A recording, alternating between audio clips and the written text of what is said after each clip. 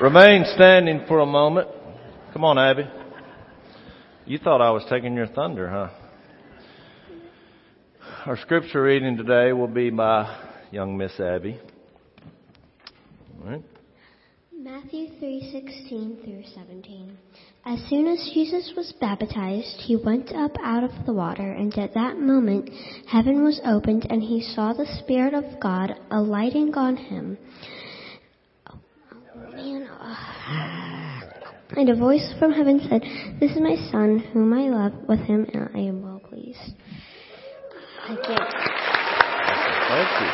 Hey, here, I'll take that. Thank you. All right, you're done. You can give that to Mr. Mike. Thank you, Miss Abby, for being courageous and brave. Well, I tell you, there's something about hearing that young, innocent voice share such a powerful moment in the history of our world that's moving. Don't adjust your sets if you're watching online. That is a beard. I'm Jace, a nobody really, but God moved in and took over. So here I am today standing before you. I must warn you that I'm under the influence of the Holy Spirit of God. I have a drug problem in Jesus. 3 specifically: psalms, hymns, and spiritual songs. Y'all look perplexed by that. Ephesians 5:18. Don't get drunk on wine, but be filled with the Spirit as you sing psalms, hymns, and spiritual songs. That's what we do. What I decided to do this week, a little bit different in preparation, is I decided to worship God in song and in thought at every moment I was awake. Grocery store, I'm singing. People are noticing. Boy, you're excited. I said, I really am. It can actually be quite exhausting, to tell you the truth. I'm in the car. Christ be magnified. I know that was a new song to you, but Missy and I heard that song. We were at a worship leaders meeting. Thousands of people, and they sang that song. They all knew that song. And when you have these moments where you're singing with thousands of people, and it sounds like some kind of angelic sound, and you start imagining heaven, it stirs you up. I heard this lesson that I'm going to try to share with you today while I was there. From the water to the wilderness. From the water to the wilderness. What does it mean? I've spent a lot of time in my life in the wilderness and on the water. It has nothing to do with that. I'll just tell you before we get into our text. We have this moment, most of us in this room had this moment when you were introduced to Jesus and you were cut to the heart and you said, this is it. You were broken. You surrendered to Jesus. It might have been a river. It might have been right behind me in this heated baptistry. And you knew that you had God's Spirit. You knew that you were forgiven. And you knew that one day when you die, you're coming back. And then all of a sudden, 2 weeks later, to be honest, you're like, what the heck? This has gotten difficult. And even that, you might have gone and done things like when we went to the worship conference, or you might have gone out to camp and you had these top of the mountain experiences, and then you go back out and you're like, what in the world? This is why isn't this easier? Why are bad things happening? The most miserable years of my life, and I'm counting before my parents were Christians, was the 2 years I spent down the road here at West Monroe High School. Because I came to Jesus at 14, from 14 to 16, going there as a believer. It was miserable. I was persecuted. I was alienated. I was young. I didn't know how to do this. I was just trying not to do wrong.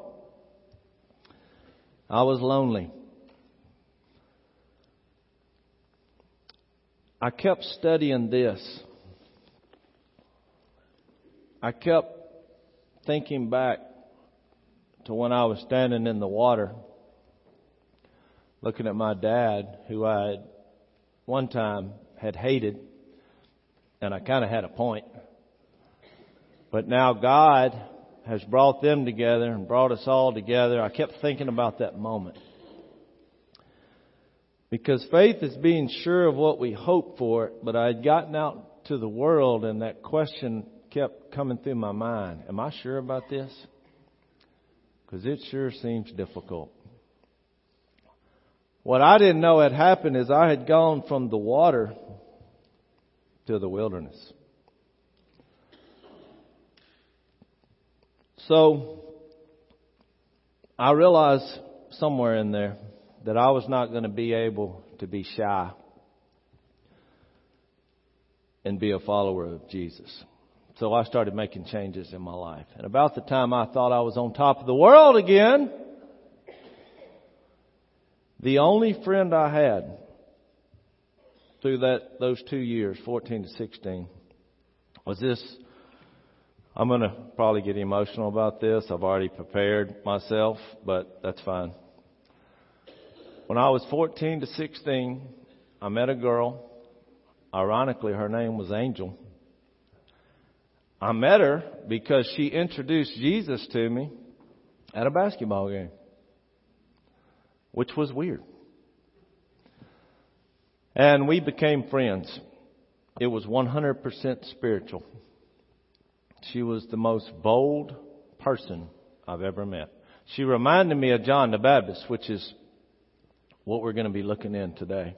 Especially about the lifestyle. She loved, when John the Baptist, before he baptized Jesus, which Abby just read. We don't read this very often, but right before that happened, the Pharisees and the Sadducees came to John the Baptist and he said, "You bunch of snakes."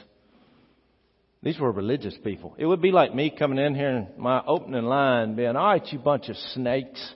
You need to produce some fruit out there in keeping with repentance." She was kind of like that. When she heard any kind of mischief going on, people getting drunk, or she'd be like, "That's just stupid. That is just dumb. It's not going to get your body out of the ground." I tell you that to say this. About the time I got rolling again, she gets killed in a car wreck.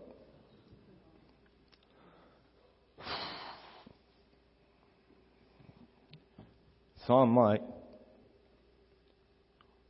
why her? I didn't understand how this worked. Didn't get over it for years.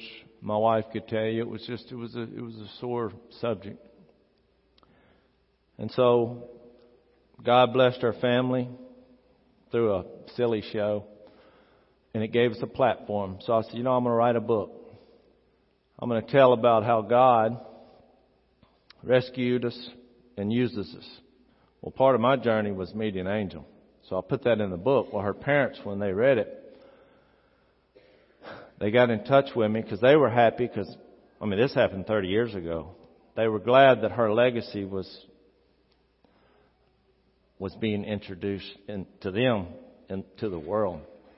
And so they called me and they said they wanted to meet. And I called Trent. I was like, Trent had gone He's my security at some of the events we went to because he's just got the body for it.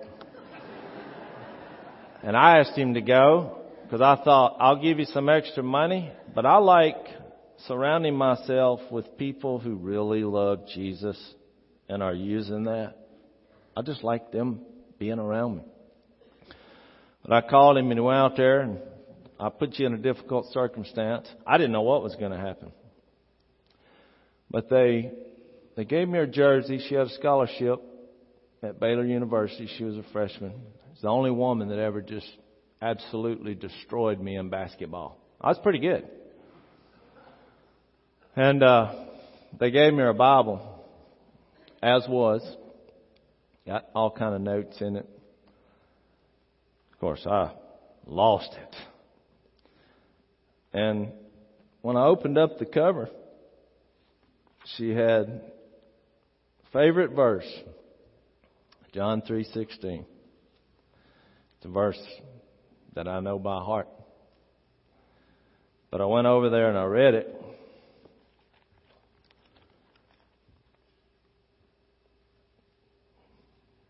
"25 years after that happened. For God so loved the world that He gave His only begotten Son, that whoever believes in Him should not perish,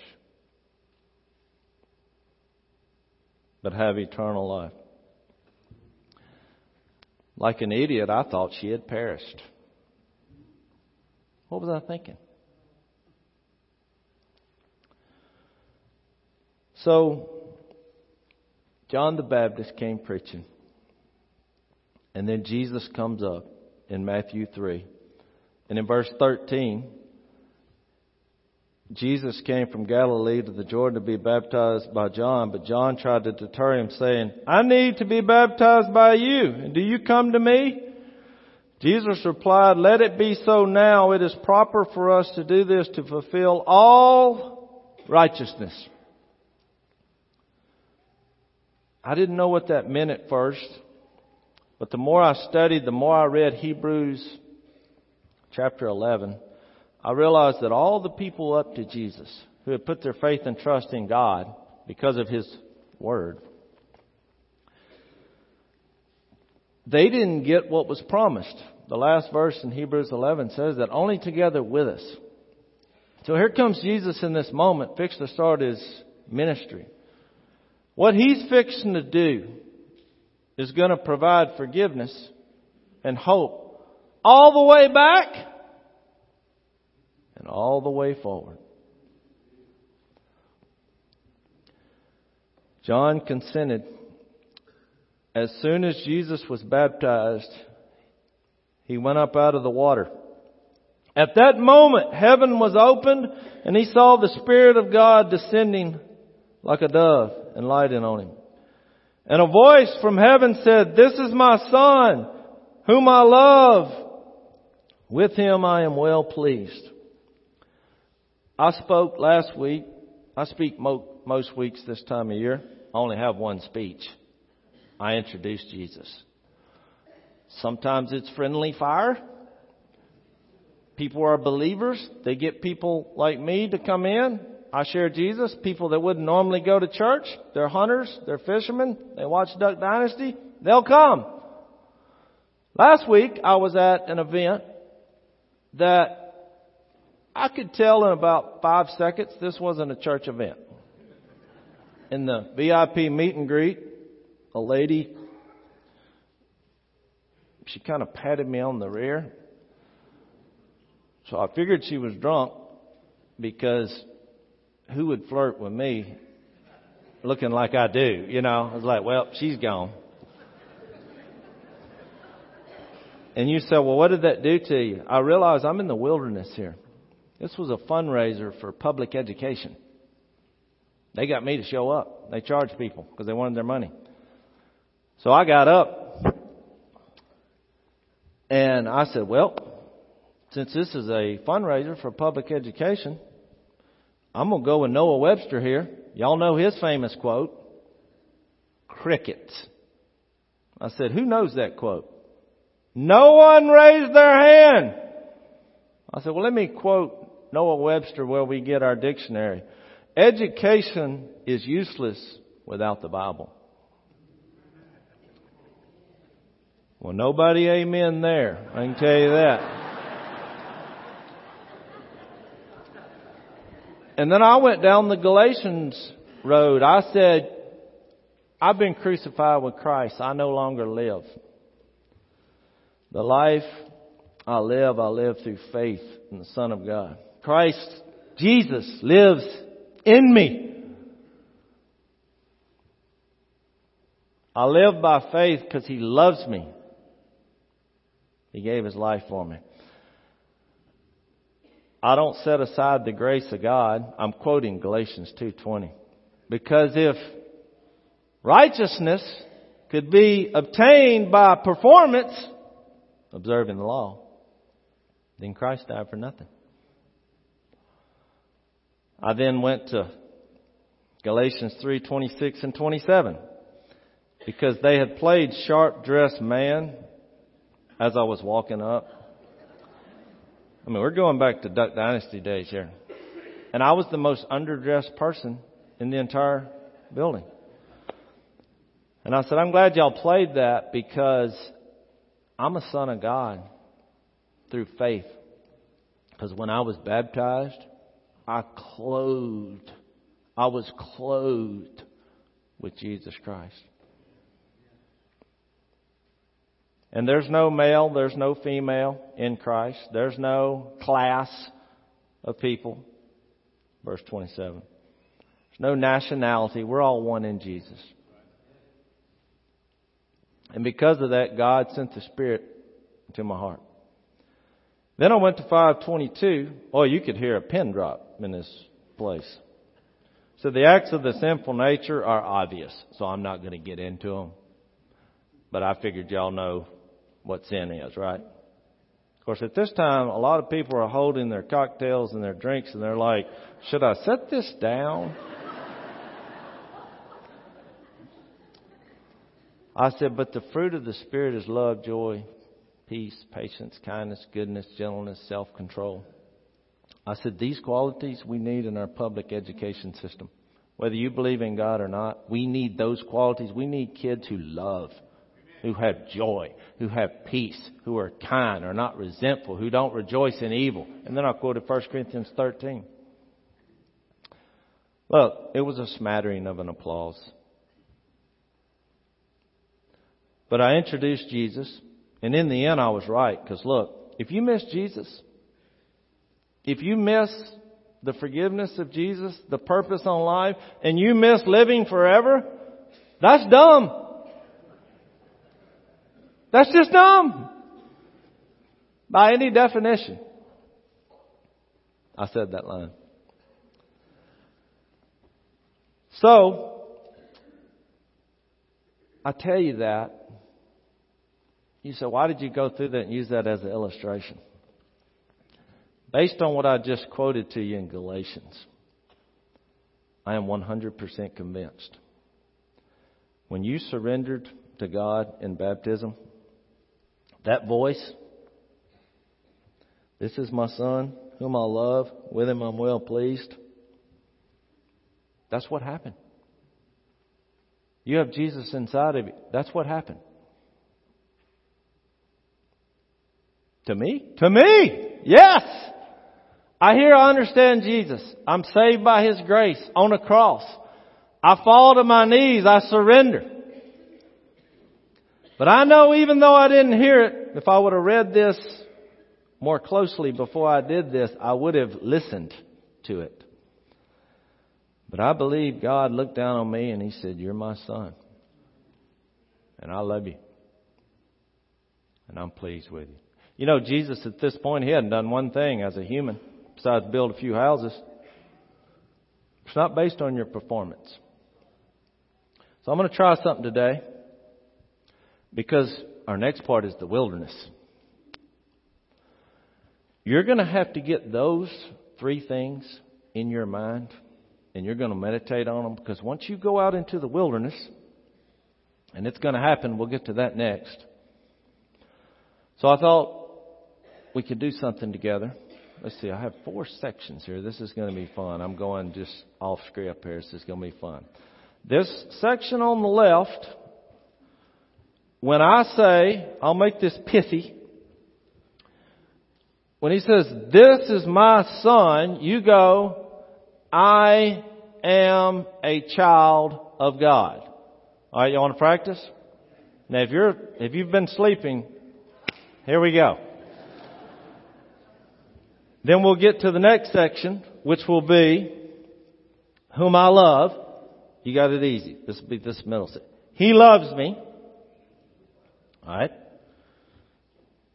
With him I'm well pleased. God is pleased, and feel free to enunciate, because God is pleased with me, I think would be better. And then you wait for the finale. You say nothing. The 4th. All right, can we try this? This is going to be fun once we do it. So, and a voice from heaven said, this is my son. We got 4 people over here who have the Spirit of God, and the rest of you, I'm going to invite you to respond at the invitation. That was weak! Gee. It's tough, babe, when you go off script. Okay, a voice from heaven said, this is my son. Love it. Whom I love. I forgive you. With him I am well pleased. Y'all cheated. Y'all had sigh. That's all I heard. Now here's the interesting thing. In Mark chapter 1 and verse 12, because Matthew, if you look at there's no chapter break in there. I want you to really get this. Mark 1:12. When Jesus came out of the water, the Holy Spirit at once, immediately, there was no chapter break, carried him to the wilderness. You say, is that what that says? At once, the Spirit sent him out into the wilderness to be tempted by the devil. Now what happened there, you're familiar. The evil one used the same tactics that he used in the Garden of Eden.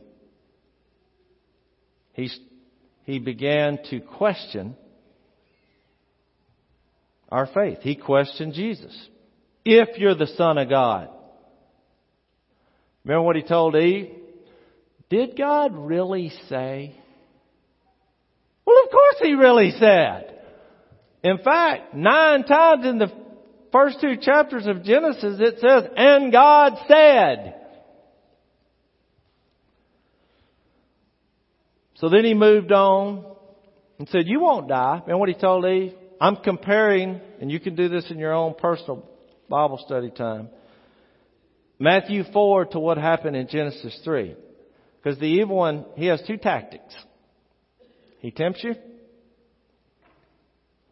and he'll kill you. That's why I told you the story about Angel. I see why she died now. I see why John the Baptist had his head cut off. He had the gall to go out in the wilderness. He was a voice crying out in the wilderness. And go to the king. Matthew 14. And say, hey, you and your wife there, that's not lawful.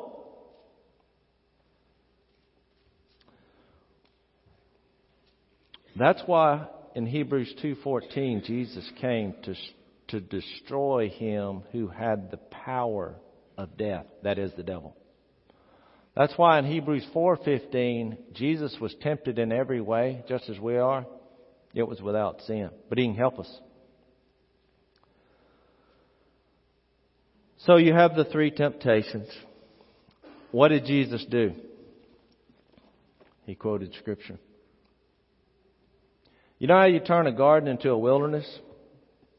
Put a poisonous snake in it. You need a weapon then. First day of Duck Dynasty, we're doing a commercial. There's a guy, he's got all these snakes. He's a snake wrangler, professional.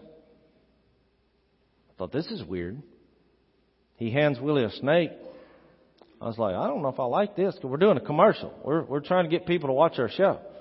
This is all set up.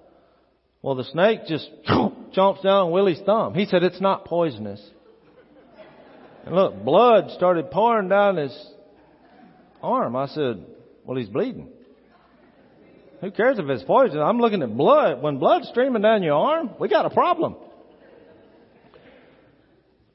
Well, I noticed in a cage, he had a cottonmouth. That is poisonous. I said, let me tell you right now, snake wrangler, I don't play with poisonous snakes, spiritually or physically. So an argument arose, because by contract, this guy is the professional. They sent him down. So they started giving me all these arguments. She said, why are you telling me a story? Well, I got to looking, and I said, you don't have but 9 fingers. I said, what happened to that 10th finger? He said, well, I was in Africa and a snake bit it and I lost my finger. I said, let me make an announcement to the Duck Dynasty crew. I do not trust 9-fingered animal wranglers. I tell you this to say, if you're getting your advice off of social media and at public school and at a bar, why are you so shocked that this whole life went off the rails? You know what's interesting? They commit the sin in the garden. And then God comes up and asks them 3 questions. You know, who told you this? And where are you? And you don't think God didn't know what happened? He's all-knowing. You said, well, why was he asking the questions? To see if they'd lie about it. And they did. We do the same thing with our kids. Oh, I'm an interrogator like you wouldn't believe. Guess what? I know the answers to the questions. I never ask a question I don't know the answer to. Lie.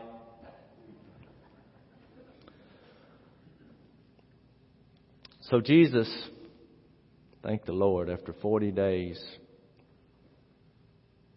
he answered with Scripture. He overcame the temptation, and he winds it up with saying, worship and serve the Lord God only. Thank the Lord. So, what does this all mean? Well, I believe that Jesus, when he was in the wilderness for those 40 days, he basically did everything that the children of Israel should have done. And there's a comparison there. And you say, what do you mean? Well, I want to read you something in Deuteronomy chapter 8. I think they have this on the screen for you. Because you say, why do we have the wilderness? Why would the Holy Spirit carry me to the wilderness? Deuteronomy 8:2. Remember how the Lord your God led you all the way in the desert these 40 years to humble you and to test you in order to know what was in your heart. That's why you're going to go through the wilderness. Spirit's going to take you out there. Some of you might not have done well. God wants to know what's in your heart. Are you sure? Are you going to trust His Word? Did God really say? Did He really say, I'm a child of God? He loves me. He's pleased with me. He humbled you, verse 3, causing you to hunger, and then feeding you with manna, which neither you nor fathers had known, to teach you that man does not live on bread alone, but on every word that comes from the mouth of the Lord. See, that's the verse that Jesus quoted to the evil one. I wanted to read this to you. I'll give you these points of what happened in the wilderness. verse 5 speaks of discipline, which is a cousin to disciple. You want to be a disciple of Jesus? You remember what Jesus said? I don't even have a place to lay my head. You better bring your cross. So why is Jesus always saying like that? Because he knew the Spirit was going to carry you in the wilderness. God's going to test you. The evil one's going to tempt you. And if you don't give in, guess what? He's going to persecute you. He's going to bring pain to your life. And he may kill you.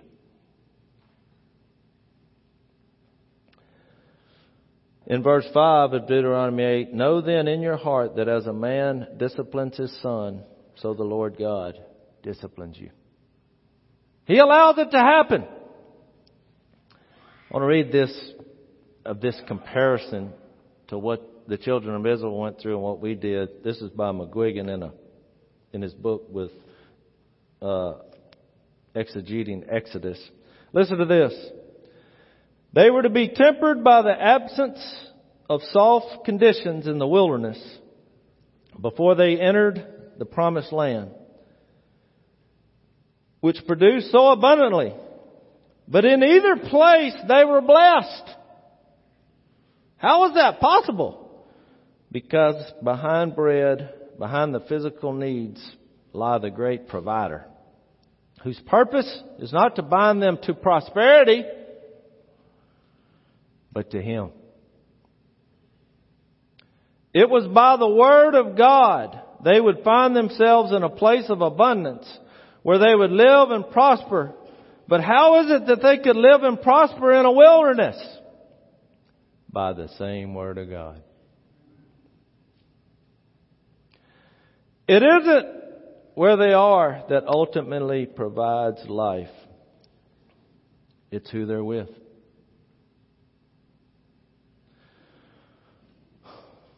So in the wilderness, they found trust, they found assurance, they found that sin matters. There's consequences. You'll find the same thing in our wilderness. I'm going to close with this because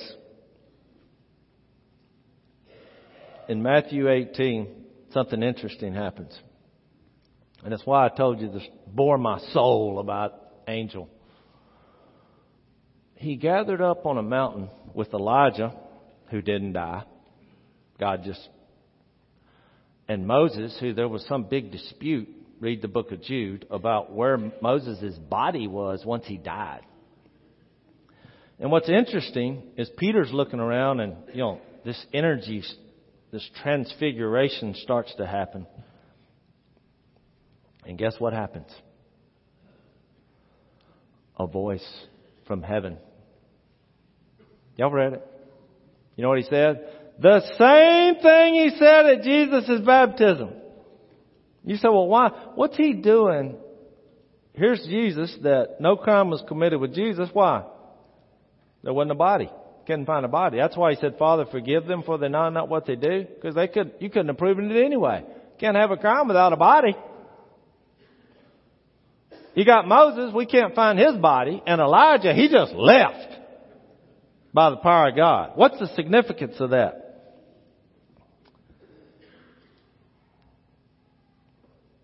They're still alive. It's not when the evil one thought he had won by crucifying Jesus. Guess what? Wrong! I wasted 20 years of fretting, asking why in the world would God take the most spiritual person I knew? Well, that wasn't God at all. If I was the evil one, I would have tried to shut her up too. So now, I did what the Hebrew writer did. I realized that I'm surrounded by a great cloud of witnesses.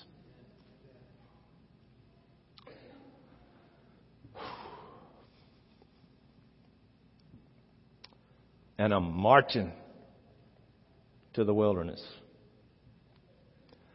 And when they persecute us, when they alienate us, when they laugh, because wilderness may be this church building to you. The evil one masquerades as an angel of light. It may be your cell phone. Oh, it's a wilderness there. Would y'all agree? You say, what are we going to do? I'll tell you this. I'll make a deal with you. If you'll read this, because this is your weapon, Ephesians 6, the sword of the Spirit. When you're in the wilderness, this is your weapon. The reason I quoted all those verses in Galatians, I wasn't trying to impress you because I'm not very smart. But I have the Holy Spirit of God. That's the bullets. I'll make a deal with you. You read this more than the time you spend on your cell phone. And I'm good. Because then I'll know you'll make good decisions while you're there. I'm not picking on the cell phone. It just irks me, you know.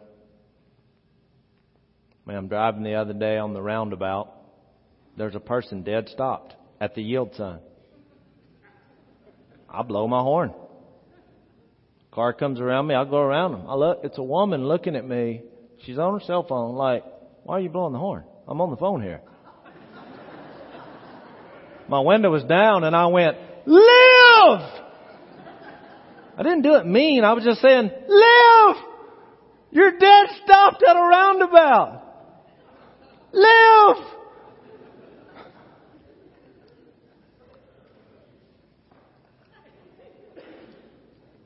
I'm going to offer the invitation.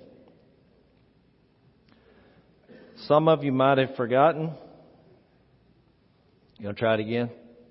You might have forgotten. Thank you, Trent. You might have forgotten. You might have forgotten. And now the finale. On the mountain at the Transfiguration, he said those three things, and then he added one more thing. Matthew 18. Listen to him! It's one thing to hear it. It's another to listen. So when you leave here and go to the wilderness, you ready? This is your finale moment. And then we'll arise and you can come. 1, 2, 3. We got to do that again. That was too weak. Let's everybody join in. 1, 2, 3. If you have a need, come while we stand and sing.